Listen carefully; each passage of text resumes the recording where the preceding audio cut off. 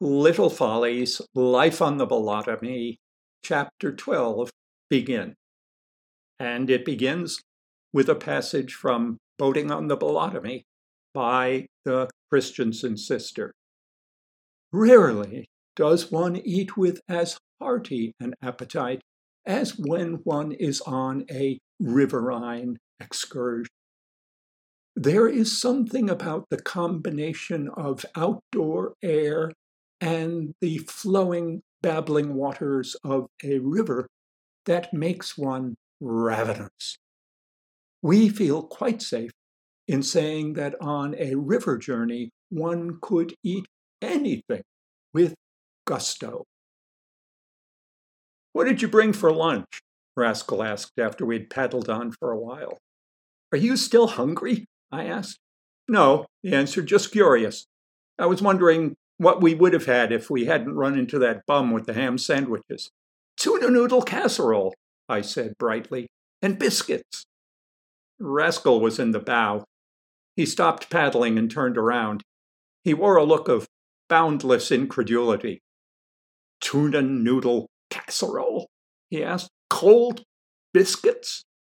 He sat just staring at me for a few minutes, and he seemed to have trouble swallowing. "When I think of cold biscuits," he said, all the moisture in my mouth disappears. Eating a cold biscuit would be like chewing on a piece of sheetrock." "They're not so bad," I said. He didn't answer. He turned forward again and began paddling with fierce, silent determination. So did I.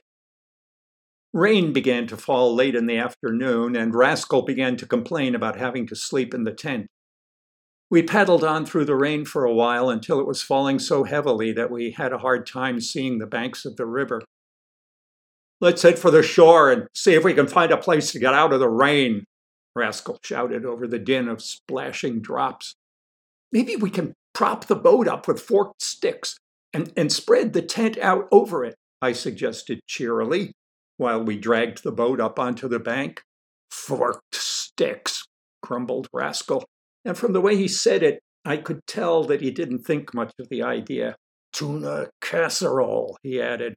"Cold biscuits." I didn't know quite what to say.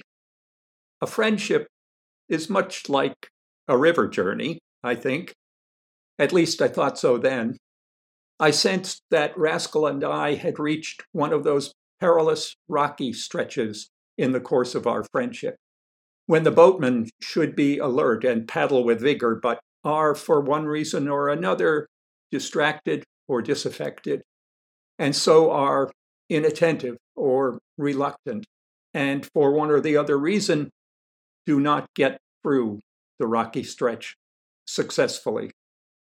Their boat strikes the rocks. They are shocked from their distraction or disaffection too late.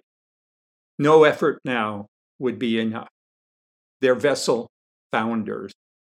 They swim for shore separately, and when they pull themselves from the water, find that they have swum for opposite shores, and stand now soaking wet, looking at each other across a distance. Their friendship has run its course, though life and time flow on like the river between them. These thoughts made me horribly melancholy. Something had to be done. Something had to happen to snap Rascal out of this mood that he was in. I set about propping the boat up with forked sticks to protect our food and gear, while Rascal worked at pitching the tent. In a little while, I'd turned the boat into a lean-to, and Rascal had broken both tent poles over his knee in anger over the fact that the tent would not allow itself to be pitched as he imagined it should be. I had learned from experiences before this one that the wise person did not point out to Rascal during one of these difficult periods any small shortcoming in his methods. Say, for example, that the tent was inside out. I let him go on, and in time he had the tent draped pretty adequately between two young trees. When he finished, he sat inside, tired, wet, grouchy, and hungry.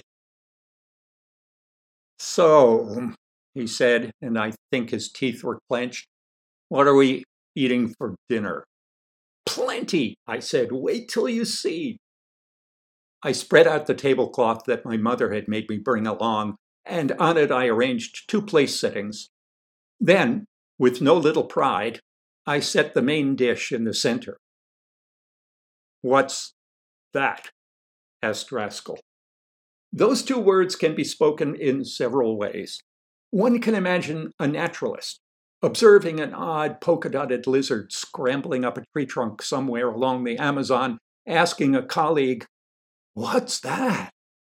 with a tone vibrant at once with real curiosity and the dizzying excitement that accompanies a discovery that may change one's life. Almost the tone that the same naturalist, after returning to the States in the full flush of fame after word of his lizard discovery has spread, might use at a cocktail party for the words, "Who's that?"